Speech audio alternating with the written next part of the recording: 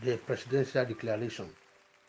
The book of Psalm 22, verse 28 says, "The kingdom is the Lord's, and he is the governor among nations." Hallelujah.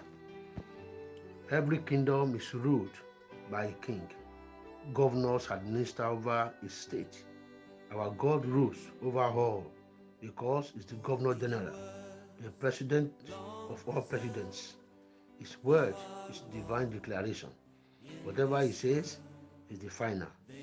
At the mention of his name, every knee tremble and bow. Therefore, today the declaration from heaven is that it is well with you. Your enemies are beaten hands down. No weapon formed against you will prosper, and every tongue against you is condemned. You will go higher and achieve your God-given mandate in the name of Jesus Christ. You will not die nor be disappointed. Your finances is changing for better. The glory of God is shining upon you. You are remembered for good henceforth. In Jesus' mighty name. Amen. Have a nice day.